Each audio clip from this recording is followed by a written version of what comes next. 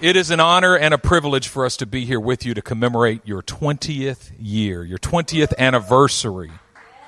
20 years of God's faithfulness. And 20 years of your faithfulness. 20 years of the sacrifices that you've made to see the vision of the Lord go forward in this place.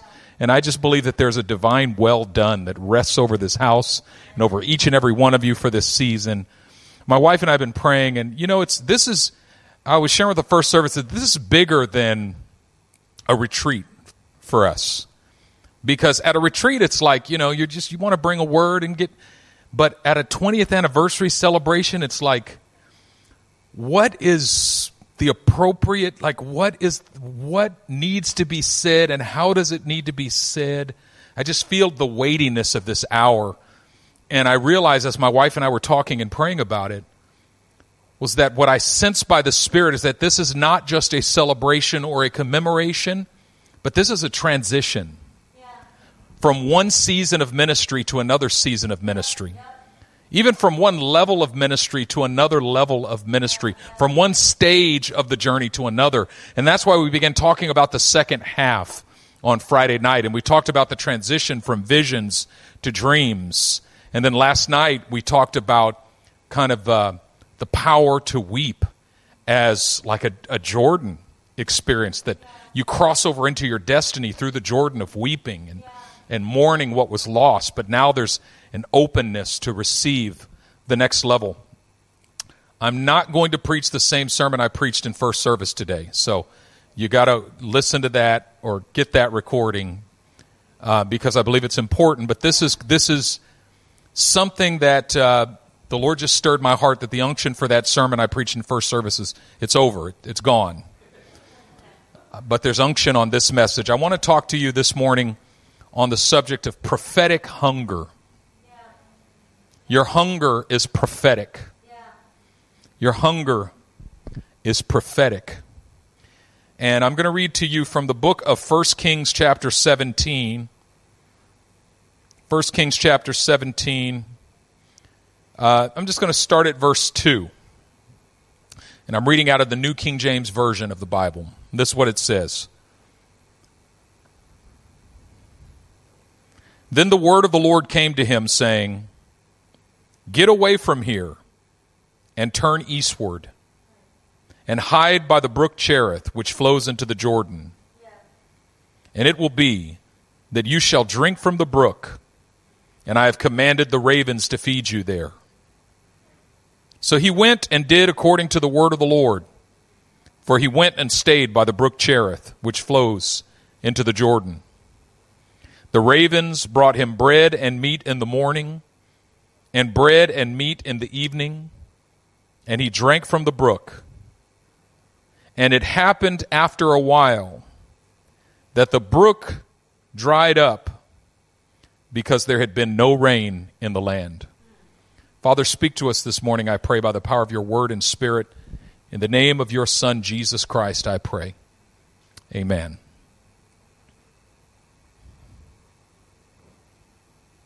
The prophet Elijah here in chapter 17 of 1 Kings is getting ready to initiate a transition for Israel.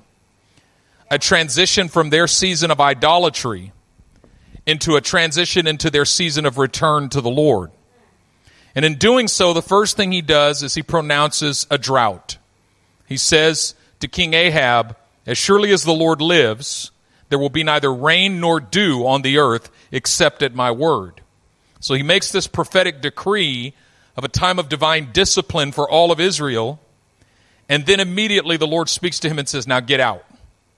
You got to get out of town or else Ahab's going to kill you. But I already knew that you needed this moment. I already knew that this moment would come, and I've got a hiding place already prepared for you." And he told him exactly where to go. He said, "Go hide yourself near the brook Cherith. You're going to drink from the brook, and I've commanded the ravens to feed you." Now watch this. This is like a 5-star resort vacation for Elijah. He goes and he sets up a cot by the brook, and he wakes up in the morning and he drinks crystal clear water from the brook. And then all of a sudden, here come some ravens, and they drop this bag, and he opens it up, and it's a breakfast sandwich from Starbucks, right? With a nice egg and some ham and cheese and bread, you know. He's like, man, this is so good. And he eats it, and then he's just kicking it by the brook and enjoying this time like God is giving him rest. There's no running anywhere. There's no tasks. There's no memos. There's no papers. There's no sermons. Nobody to prophesy to. Like, this is a time where God's like, you just get to kick it here and just relax by this brook. This is much needed R&R, and supernatural provision is flowing into Elijah's life. Dinner time, the ravens come again. And this time it's like a forced, like a level 4 Wagyu steak, you know, with like the marbling is just so nice. You know what I mean? And then some like excellent sourdough baguettes come with it, you know, and he's like just, man, this is amazing. Like A5 Wagyu with sourdough. And he's just like, man, this is awesome. I get breakfast sandwiches in the morning, and I get Wagyu for dinner, and he's just eating and drinking and relaxing and eating and drinking and relaxing. And all of a sudden he wakes up one morning, man, I'm so thirsty. I think I'll take a drink from the brook. And the brook is dry. He's like, Lord, you forgot to turn on the brook.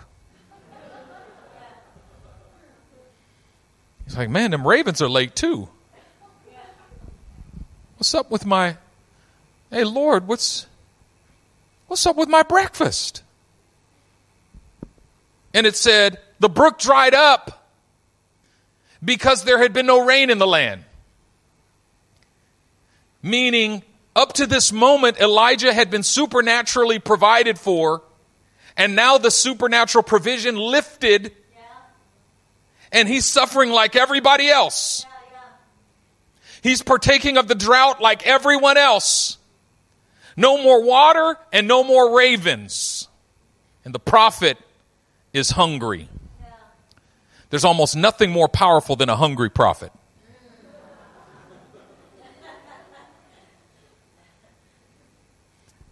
You are the hungry prophet when God stops doing something in your life.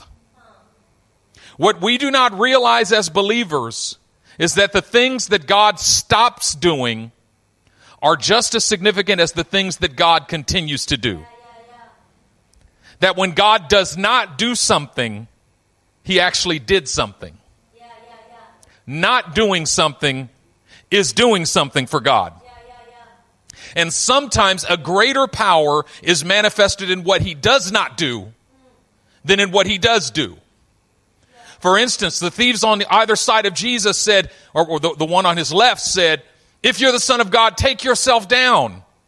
If you're so powerful, take yourself down. Not realizing that it took more power for him to stay on the cross than it would have taken for him to come down from the cross.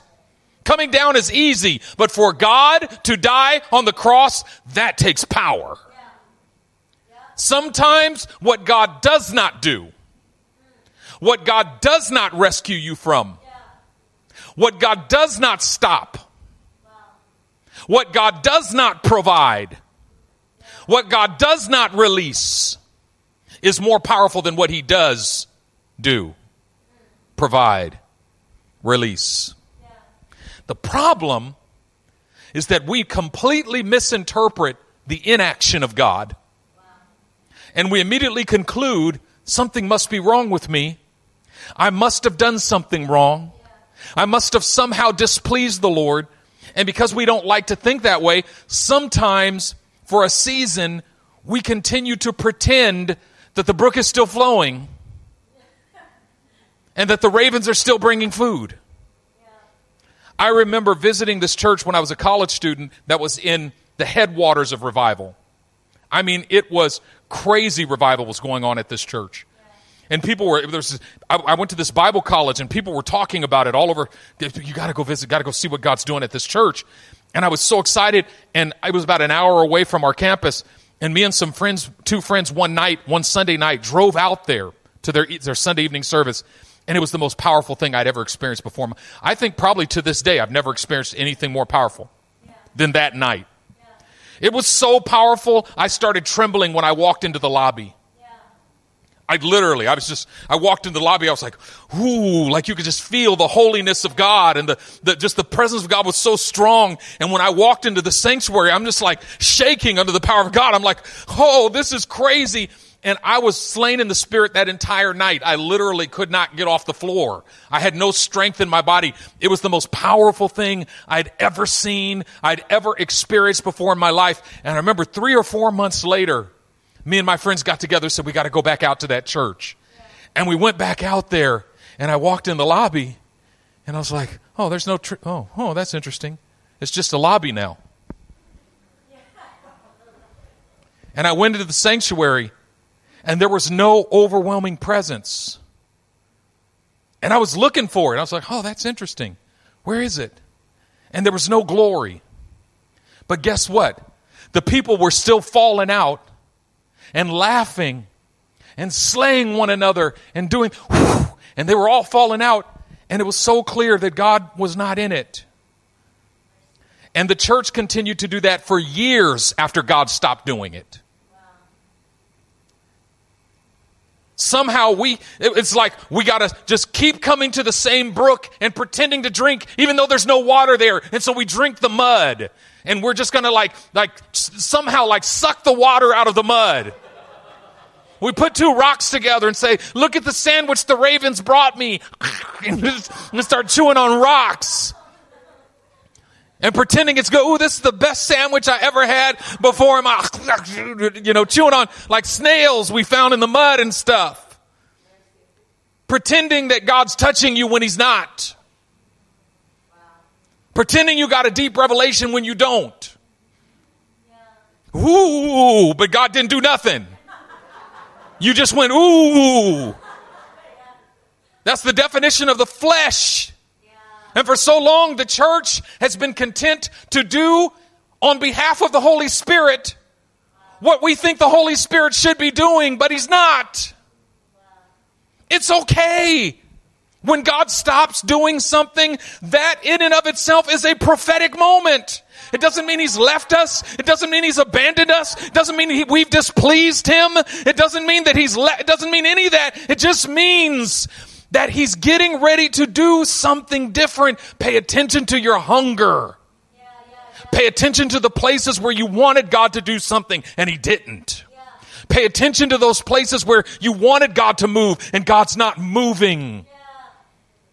I remember my wife and I went to Indonesia and did our first crusades in Indonesia. And we were on this island, this city on the island of Timor called Oisao. And there was a crowd of about 30,000 people there over the first city, Kupang. In Kupang. And maybe 8,000 people that night, right? And this crazy crowd, and we were praying for the sick. And almost no one was getting healed. And I remember we saw just a few healings, maybe a couple of small healings, but no big, none of the big stuff happened. And at the end of the night, we were praying fervently for this blind woman, and she didn't get healed. And my wife and I were a little discouraged when it was over. But something triggered on the inside of me, and I said to her, I think we should focus our attention on what God did do instead of on what God didn't do. I think we should give our attention to what God is doing, not to what God is not doing. Because it's so easy for us to fixate on what we wanted God to do, but he didn't do. And we completely miss what he did. And what did he do that night? In the middle of my sermon, the generator shut off and it was pitch darkness. And it was a dry sermon anyway. The Holy Spirit was not involved in that sermon up to that point. It was one of those really dry, this is going nowhere. And the whole sound system shut down. So I'm trying to scream at the people, brothers and friends. And my translator's like, don't even try it. That was his way of saying, I ain't screaming like this. They don't understand your language and I ain't about to do that. So I'm like, what do I do? And the people are now laughing. because it's pitch darkness. And I'm like, this service is over. But we had learned this one worship chorus. We were in a church the Sunday before in Jakarta, and they were singing this chorus that we didn't even understand in Bahasa Indonesia. Very simple chorus. And they sang that same chorus over and over again for like an hour or longer. And every time they sang it, it felt like the glory of God increased. And we learned the song because we were like, I don't know what it means, but God definitely likes this song. How many know that worship's for him, not for us? So I looked over and the youth choir was still there on the platform. I went over to them and I went, Sebab kau besar, perbuatanmu ajaib, tiada seperti engkau, tiada seperti engkau. And then they started singing with me. Sebab kau besar, perbuatanmu ajaib. And then the whole youth choir singing it. And then the front row joins. And then 10 rows back.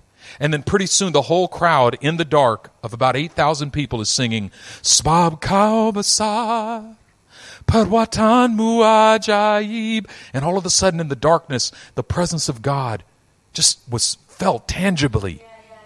And then all of the sudden, after about 10 minutes of that, the generator came back on, the power came back on, the lights came back on, the sound system came back on, and the whole band was on the platform, and they went, boom, boom, boom, boom, boom, boom, boom, Sebab kau besar, perbuatanmu ajaib. And all of a sudden I looked over at the youth choir, and the Holy Spirit started falling on them one by one. Bam, bam, and they start getting filled with the Holy Spirit and speaking in tongues. These are mostly Baptists, right?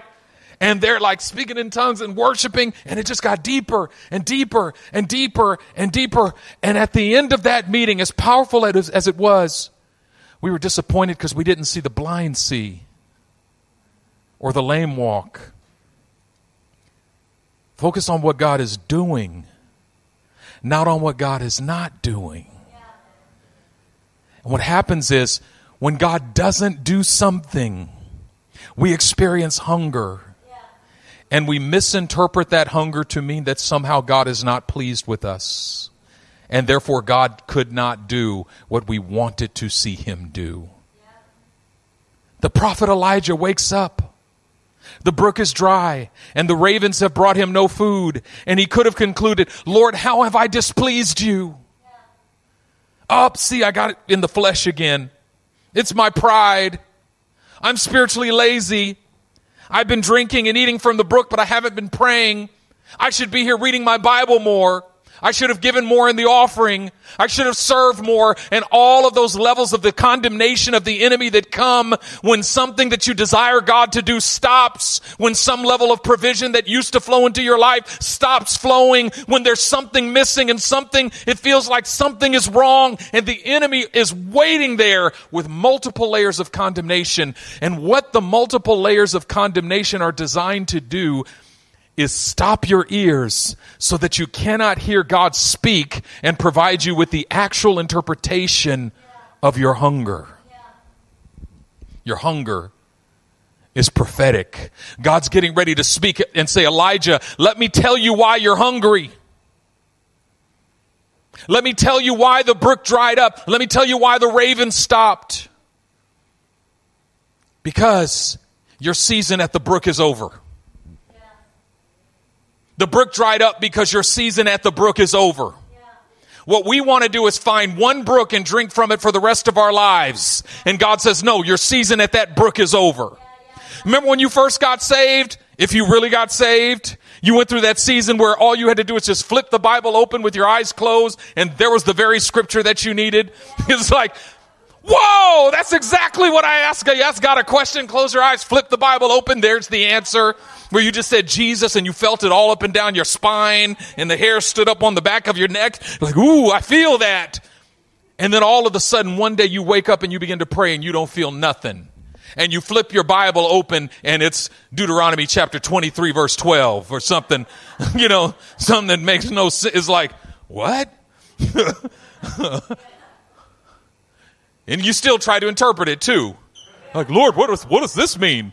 Leviticus 2:23, the blood offering, what does this mean? Maybe the Lord is trying to tell me that no, the Lord ain't telling you nothing. That brook just dried up. You're getting too prophetic for your own good. The brook dried up.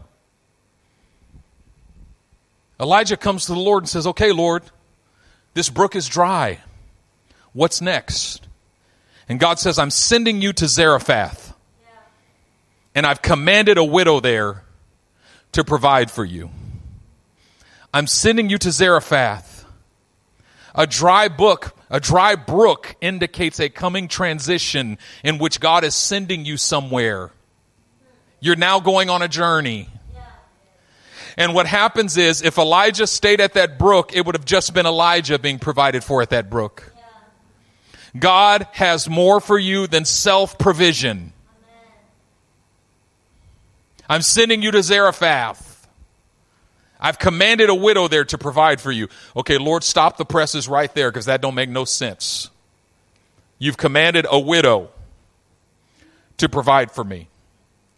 Widow, another way of saying widow is poor person.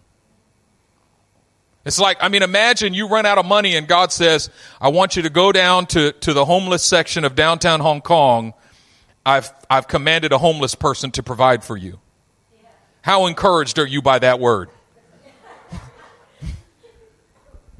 I want you to go over to Indonesia, and there's a hut on Timor Island, and there's a person who lives in that hut. I've commanded them to provide for you. That don't make no sense. Elijah has to go on a journey of faith, trusting that the word of the Lord is true. Because the word of the Lord often doesn't make any sense in the natural. He journeys to Zarephath, driven by his hunger. See, that's why God makes you hungry, because hunger stimulates immediate obedience. Right? It's like, well, if I want lunch, I better get going. He gets to Zarephath. He sees an old widow picking up sticks at the gate. And God says, that's the one. And she's the oldest and most decrepit widow he's ever seen before in his life. This woman is in bad shape. Looks like she hasn't had a bath in weeks. And she's picking up sticks at the gate. She ain't got nothing but sticks.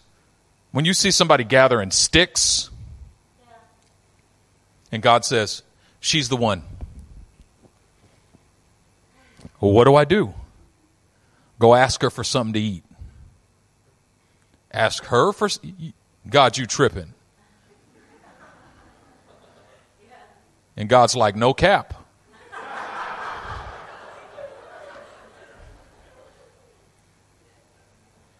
Elijah's like, all right.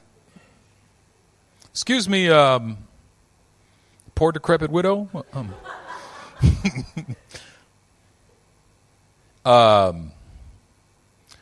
Could you just get me like a little bit of water? Just a taste of water. You see what Elijah does there? And she goes, all right, I'll be right back. And she turns to go get it. And the Lord speaks to her. Now this is the NGT, the New Ghetto Translation.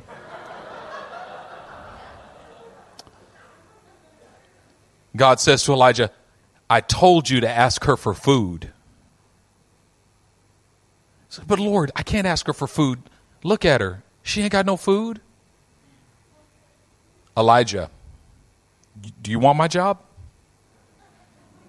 You think I don't know what I'm talking about? You going to trust me or not? You want to eat? Ask her for food. All right, Lord. Ma'am, excuse me. In addition to that little teaspoon of water I asked you for, could you just bring me a morsel of bread? Do you know what a morsel is? A morsel is not a biscuit. A morsel, if you just tear off a little end of the biscuit, that's a morsel. That bro asked for a morsel. Do you see how uncomfortable that was for him? How awkward that was for him? And she got mad that he asked for that morsel.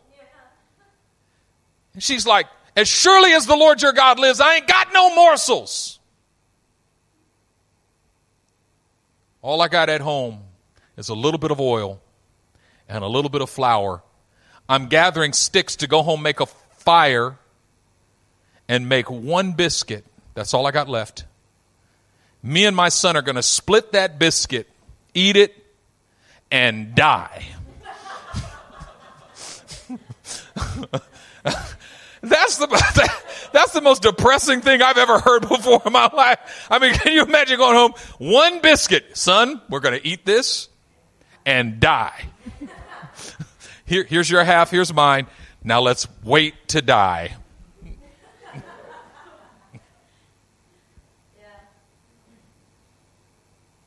And all of a sudden, the word of the Lord stirs in Elijah. And he says, don't be afraid. Do what you said. But make me a biscuit first. But this is what the Lord says. The oil and the meal will not run out until the Lord sends rain on the earth. But you are required to take a step of faith. You are required to obey God first. You are required to honor the Lord with your substance and with the first fruits of your increase. You are required to take a step of faith. If you and your son go home and eat that biscuit, there's nothing on the other side of that biscuit but death. But if you sow that biscuit, you'll have biscuits. I don't know why I keep saying biscuits, because that's what we had in the hood. We had biscuits. Biscuits with gravy if it was dinner, or biscuits with honey. Honey and syrup. That's what you're supposed to put on biscuits in the hood, is syrup. And not that fake syrup, not that 100% maple stuff. I'm talking about Log Cabin, Mrs. Buttersworth. That's real syrup. Anyway. My grandmother used to make these huge pans of biscuits. See, this is what happens when you make me preach 5 times in 36 hours. The last one is just rambling. My grandmother used to make these huge pans of biscuits. I was a professional biscuit eater. I would grab 2 with each hand. And I could butter it and syrup it and wolf it down before my brothers even got their biscuits to their plates.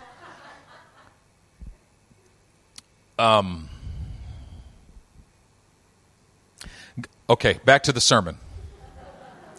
The Lord tells Elijah, remember what the Lord told Elijah? I've commanded a widow to provide for you. But actually, Elijah ended up providing for the widow. There is a symbiotic relationship between Elijah and the widow. The hungry prophet is driven to the poor widow. The poor widow is drawn to the hungry prophet. God says, in your relationship, in your stepping out in faith to minister to one another, I'm going to release provision. The first principle to be drawn from this is that when your brook dries up, God is sending you outside of yourself, outside of your circle. When your brook dries up, an opportunity to minister outside of your comfort zone is going to present itself, because one of the things that keeps most believers in a place of smallness and lack is an unwillingness to step outside of our comfort zones. Because somehow we believe that one of the rights that we have as believers is to be comfortable. I talk to people in my church sometime. Would you think about joining the announcements team? I don't feel comfortable. We got a missions team going to Indonesia next summer. Would you join? I don't feel comfortable. We're looking for some more small group leaders. Would you like to start a small group? I don't feel comfortable leading. I don't feel comfortable. Forget your comfort. Your comfort is keeping you in a place of spiritual smallness. Your comfort is cutting you off from the provision of the Lord. Do you see how uncomfortable that whole thing was for the prophet Elijah? The brook Cherith was comfortable, but God cut off the brook of the comfortable and said, outside of your comfort zone, I've got provision waiting for you. And the difference is, inside your comfort zone, the only person who receives that provision is you. And most believers are A-okay with that. It's just me and Jesus.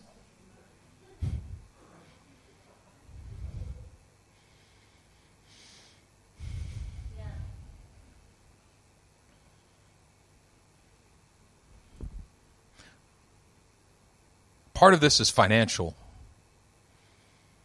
You know, I hear believers say all the time, Lord, I don't ask for a lot. Just give me enough for me. As long as I can pay my bills and feed my family, I'll be thankful and happy. That's all I want. It's just enough for me. Do you hear how selfish that is? You think it's humble. The enemy tells you it's humble. It's not humble. Translation, Lord, everyone else, I don't care what happens to them.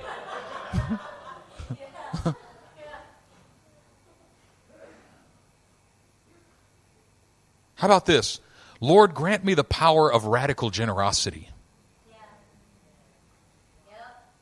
I pray that you would bless me with so much that listen, the greatest pain of poverty is the inability to be generous. When you are struggling financially, the hardest part of that is you see so many things. Say, man, if I could give to that, I would give anything to be able to give to that. Ooh, I wish I had it. I would give to that. Because Jesus said it's more blessed to give than to receive, but that's not how we think. The way we think is, Lord, if I just have enough to pay my bills, to feed my family. And God's like, what? As if God has a limit. As if God's on a budget. God's like, oh, thank God you're not asking for much because I don't have much. Good, because I've been struggling this month too. And I was like, I didn't know how I was going to bless you and these other believers. So, thank God you're fine with just a little bit.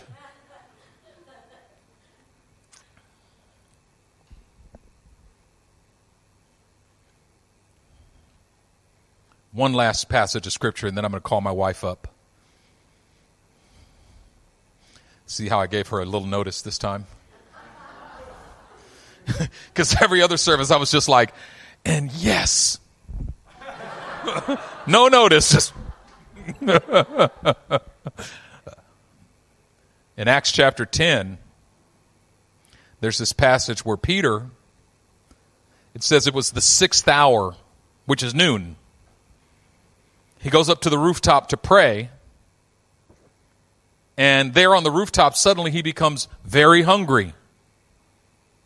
And so he sends a message down to the house he's staying, and he's like, make me something to eat.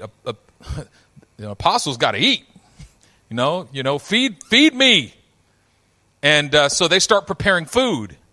But while he's waiting for the food to be prepared, he falls into a trance.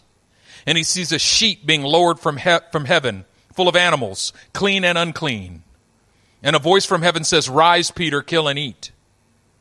And he says, not so, Lord, for I've never eaten anything unclean or common. The sheet contains both clean and unclean animals.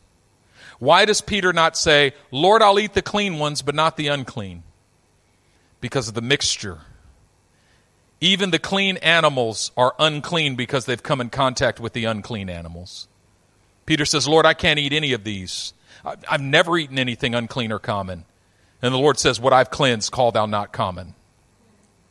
And then the vision repeats itself 3 times. And then the sheet is taken up, and he comes out of the trance.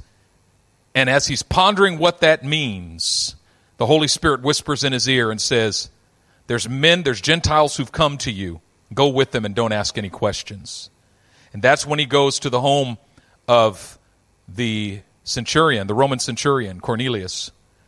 And the Holy Spirit falls on his entire family, and they all receive Jesus, and they all get filled with the Holy Spirit. Peter's hunger was prophetic.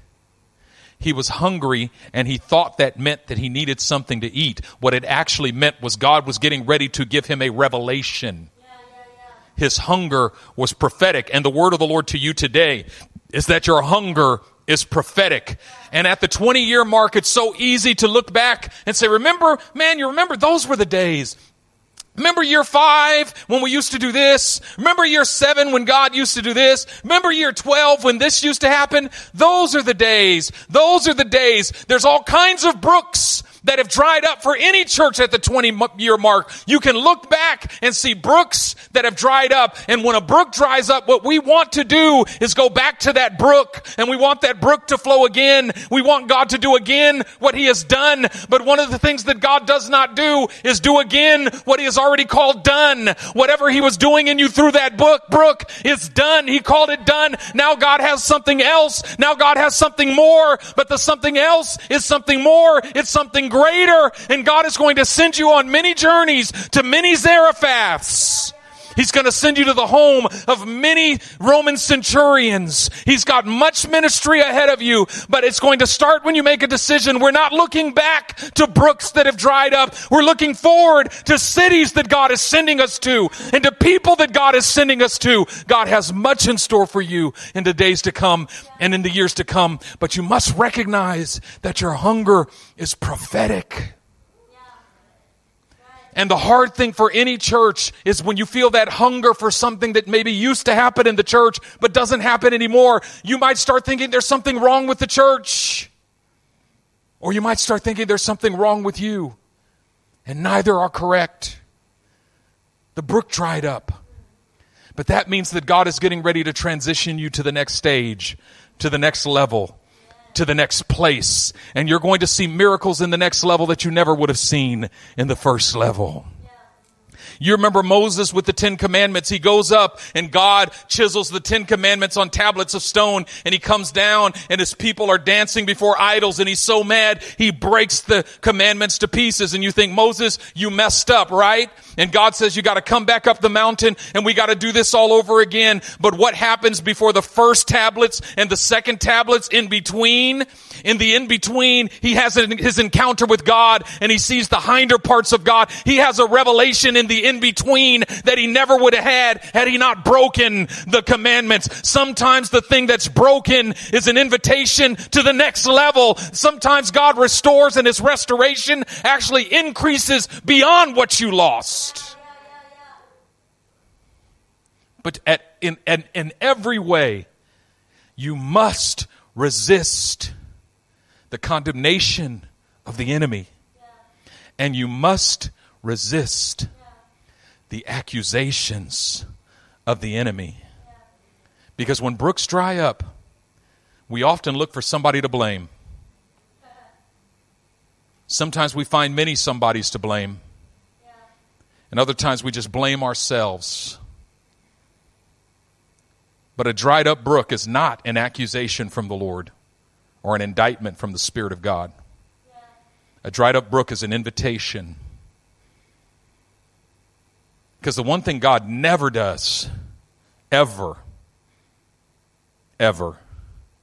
is he never stops moving. He never stops leading his people. He never stops blessing his people. And he never stops providing. But as soon as a brook dries up, that's what we think happened. That's what the enemy is right there to tell us happened. But the Spirit of the Lord is actually inviting us to identify, to recognize that our hunger is prophetic. That God has something bigger and better in our future than we're leaving behind in the dried up brook of our past. Amen. Now my wife's going to come. Amen. Yes. If you could just all arise with me. We're 19 years old, our church. We're a year younger. And in the past 19 years, we had a handful of healing revivals in between years. All 3 of them, I believe we had 3 healing revivals, which lasted like a couple months to 3-4 months each time. Every one of them started when I got sick. And when I laid on the floor, once was my knee, once was this very terrible allergy where I just couldn't eat anything. And another time was my back. All those times, I would just go to before God, and instead of begging God to heal me because it was so painful, I would say, God, thank you that you're using this to release a healing revival in our community. That I took my life as a prophetic sign. And when I really believed that it is Christ in me that is living and not me, that's when we saw. Solomon's Porch, you're a prophetic people. Your lack, your blessings, it's all prophetic for the kingdom of God. And so as the worship team, as we sing, I want to open up an altar and I want to ask you to take a step of faith. If you are sick in your body and you need healing in your body, I don't want you to come begging for healing. I want you to come asking for healing, for anointing for healing, that God would use your life to release healing. If you have lack, maybe you need provision, instead of asking God, provide for my lack, I want you to come forward and say, God, use me to provide for people that are in need. You understand where I'm going? If you've been feeling spiritually dry, and it's like death to even come to church on Sunday, it's so hard to open up the Bible because you don't sense anything. Instead of coming to the altar asking God, please fill me with your spirit. Come on, God, breathe life. Instead of asking that, I want you to come, God, use me to release revival in our community, in our lifetime. You hear me? So I'm going to pray for us. And I want you guys to take a step. I feel like those of you that are going to come up prophetically, you are also a prophetic sign. As you come up believing for something more than what you need in your life, it's a prophetic sign. You're walking forward, believing. It's a prophetic sign for Solomon's Porch for such a time as this. So I'm going to pray for us first. So Spirit of God, come on, open your hands, open your hearts. God, we come with open hearts, with open hands, and say, God, my life is not my own. And we come with another level of surrender today. That my hunger is prophetic. My lack is prophetic. Even my sickness is prophetic. God, my life is not my own. And the life that I live, that it is Christ who lives in me. So Lord, activate this community today. That we don't live for me. That I don't cry out for me. That I don't just go after you for me. But we are activated in this season today, God, to be a people of prophetic people. That my hunger is prophetic. Spirit of God, come on, speak to your people. Speak to your prophetic people.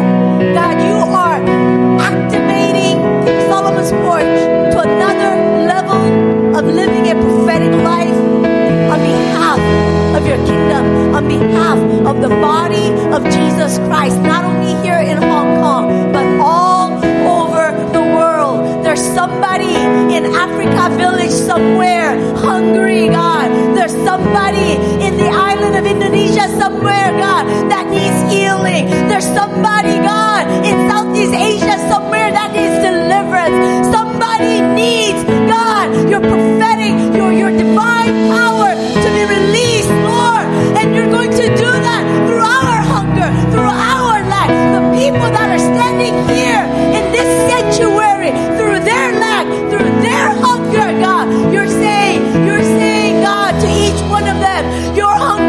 prophetic. Your lack is prophetic. Even some of you, maybe secretly you haven't even told anybody. Maybe you told somebody, I don't even know if I believe anymore. Yeah, I come to church because I have to. But can I be real, Pastor? I don't even know if I really believe in Jesus. I don't even know. Can I just say to you, even that unbelief is not you. That doubt is also prophetic. So Holy Spirit, we ask that today that you will activate and anoint your prophetic people of Solomon's Porch, Lord, and release healing, provision, deliverance upon your kingdom in and through this prophetic people. So worship team, can you sing? And as they sing, I want you to come asking, not just healing for yourself, but anointing for healing. Come on. Not for your lack to be filled, but that God would raise you up and meet the needs and the lack of people all over the world.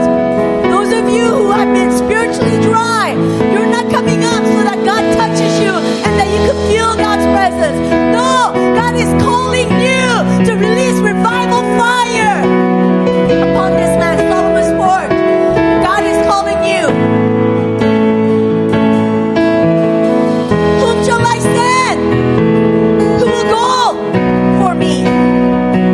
Your hunger, your lack is a sign that God is calling you. And as you come, you're saying, here I am, Lord. Here I am, Lord. God, I offer you my hunger. I offer you my lack. I offer you my unbelief. I offer you my doubt. God, use it to release your kingdom. Let your kingdom come, God, upon this prophetic people. Let your will be done, Lord. Enlarge your kingdom. Let the power of divine power of the kingdom of God be released through this prophetic hunger, this prophetic lack. Come on, worship team, let's sing.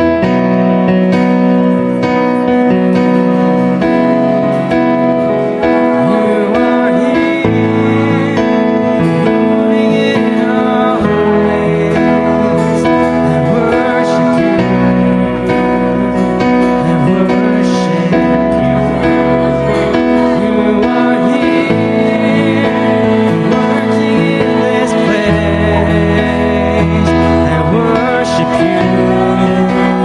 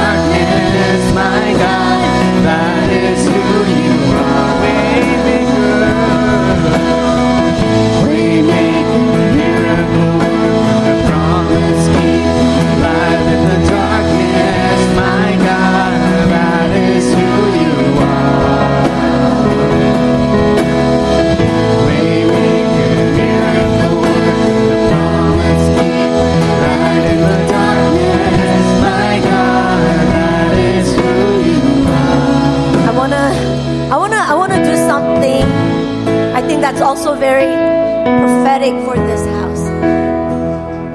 Can I ask, is the second line youth? Are you guys youth, right? With from Elise, even Emma and Hannah, all the youth. Can you just come stand right here in the front?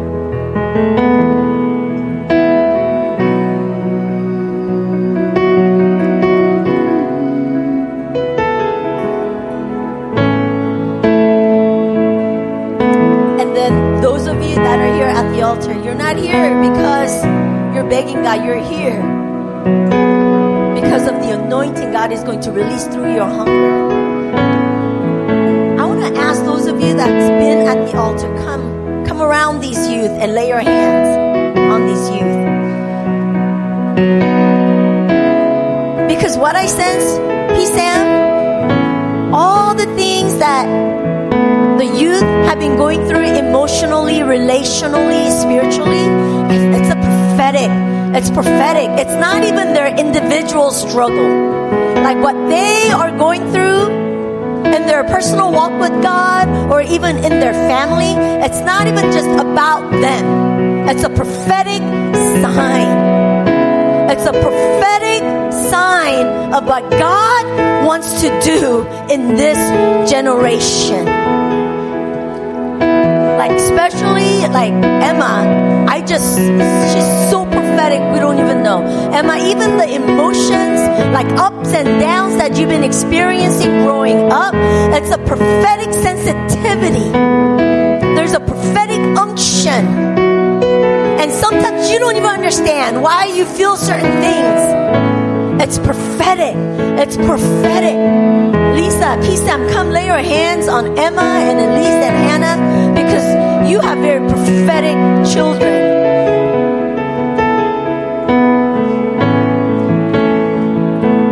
It's a double portion generation. And the enemy wants to lie to them. The enemy wants to shut them down. But guess what? It's a double portion generation. And it's not about what you see with your eyes, but God is going to release a double portion anointing through this generation. So those of you that's been at the altar, come on, pray, stand in the gap for these youth. And I believe with all of my heart that there's a prophetic hunger, there's a hunger, spiritual hunger that is being birthed today. A spiritual hunger is being birthed in the youth, and God is going to release. Benjamin, can you pray for the youth? And rest of you, please, those of you, could you just reach and open your mouths? Let the youth hear you praying for them. Amen. Come on, pray. Father, I thank you today in the name of the Lord Jesus Christ that these are sons and daughters that you have anointed to prophesy. You have anointed them to prophesy. And so, Father, I pray for the prophetic unction to rise up in these sons and daughters. I pray, Father, for a supernatural spiritual hunger to germinate in them today, God. A spiritual hunger that will cause them to seek you. A spiritual hunger that will cause them to seek you. A spiritual hunger that will cause them to call upon you. Father, I thank you, Lord, that you're close to them, even in their young age, that you're close to them, Father. That you're close to them. And Father, I pray for an outpouring of the Holy Spirit amongst the youth at this church. I pray in the name of the Lord Jesus Christ for a youth revival at Solomon's Porch, God. And I pray not just in Hong Kong, but in Singapore and in Beijing. And Father, I pray in every congregation, God, every congregation of Solomon's Porch around the world, that there'd be a movement, God, a movement of the Holy Spirit moving on young people, moving on the sons and daughters, filling them to overflow, Father, I thank you today. I thank you today. This is the divine moment. Lord, we just speak a hedge of fire over their minds, a hedge of fire over their hearts, a hedge of fire over their bodies, a hedge of fire around them right now in the name of Jesus to shield them from every lie and every power of deception and every power of seduction that comes from the evil one, God. In the name of the Lord Jesus Christ, we just speak a hedge of fire around them, oh God, in Jesus' name. Lord, be a shield about them, God. Be their glory, be the lifter of their heads. And we pray, Father, in the name of the Lord Jesus Christ, that you would give them a wisdom that is beyond their years, to know right from wrong, to know good from evil, to know up from down, to know left from right, that they would have a discerning heart and a discerning spirit, Father, that they could never be deceived, God.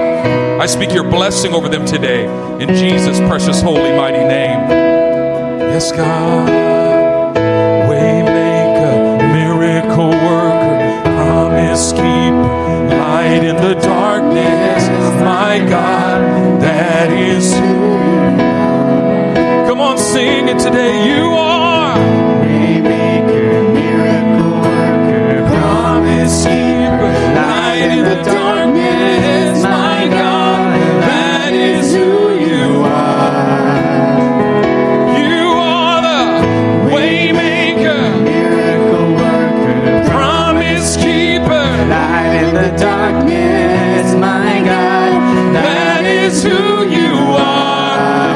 My God, you are Waymaker, miracle worker, promise keeper. light in the darkness, my God, that is who you are.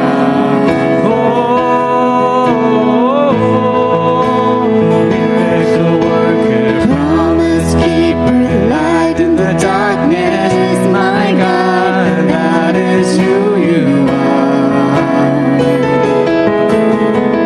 Waymaker, miracle worker, promise keeper, light in the darkness, my God, that is who you are.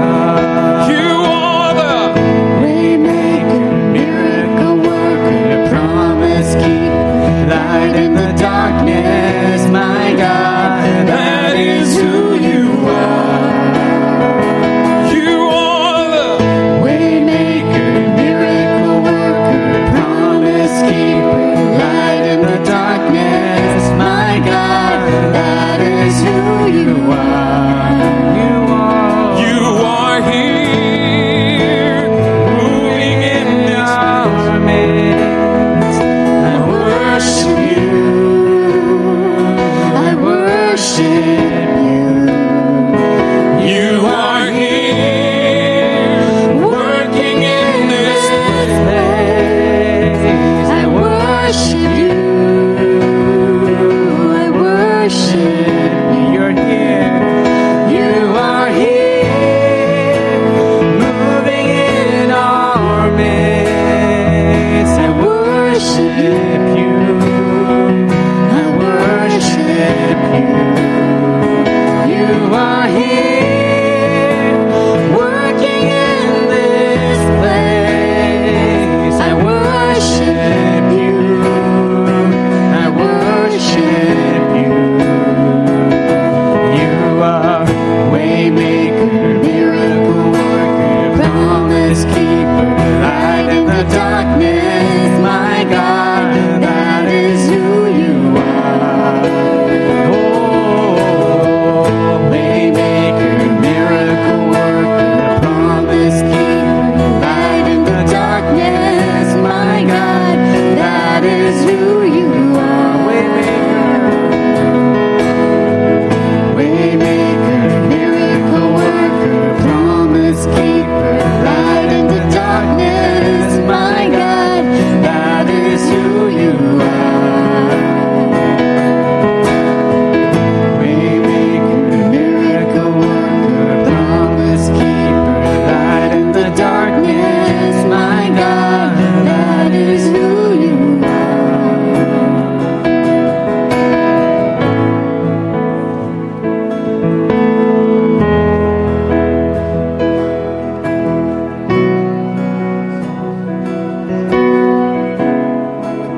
Benediction. Thank you, Lord. Now the Lord bless you and keep you. The Lord cause his face to shine upon you and to be gracious to you. The Lord lift up his countenance upon you and give you peace. Shalom from this day forever. In the name of the Father and of the Son and of the Holy Spirit. Amen. Amen. We love you guys. God bless you.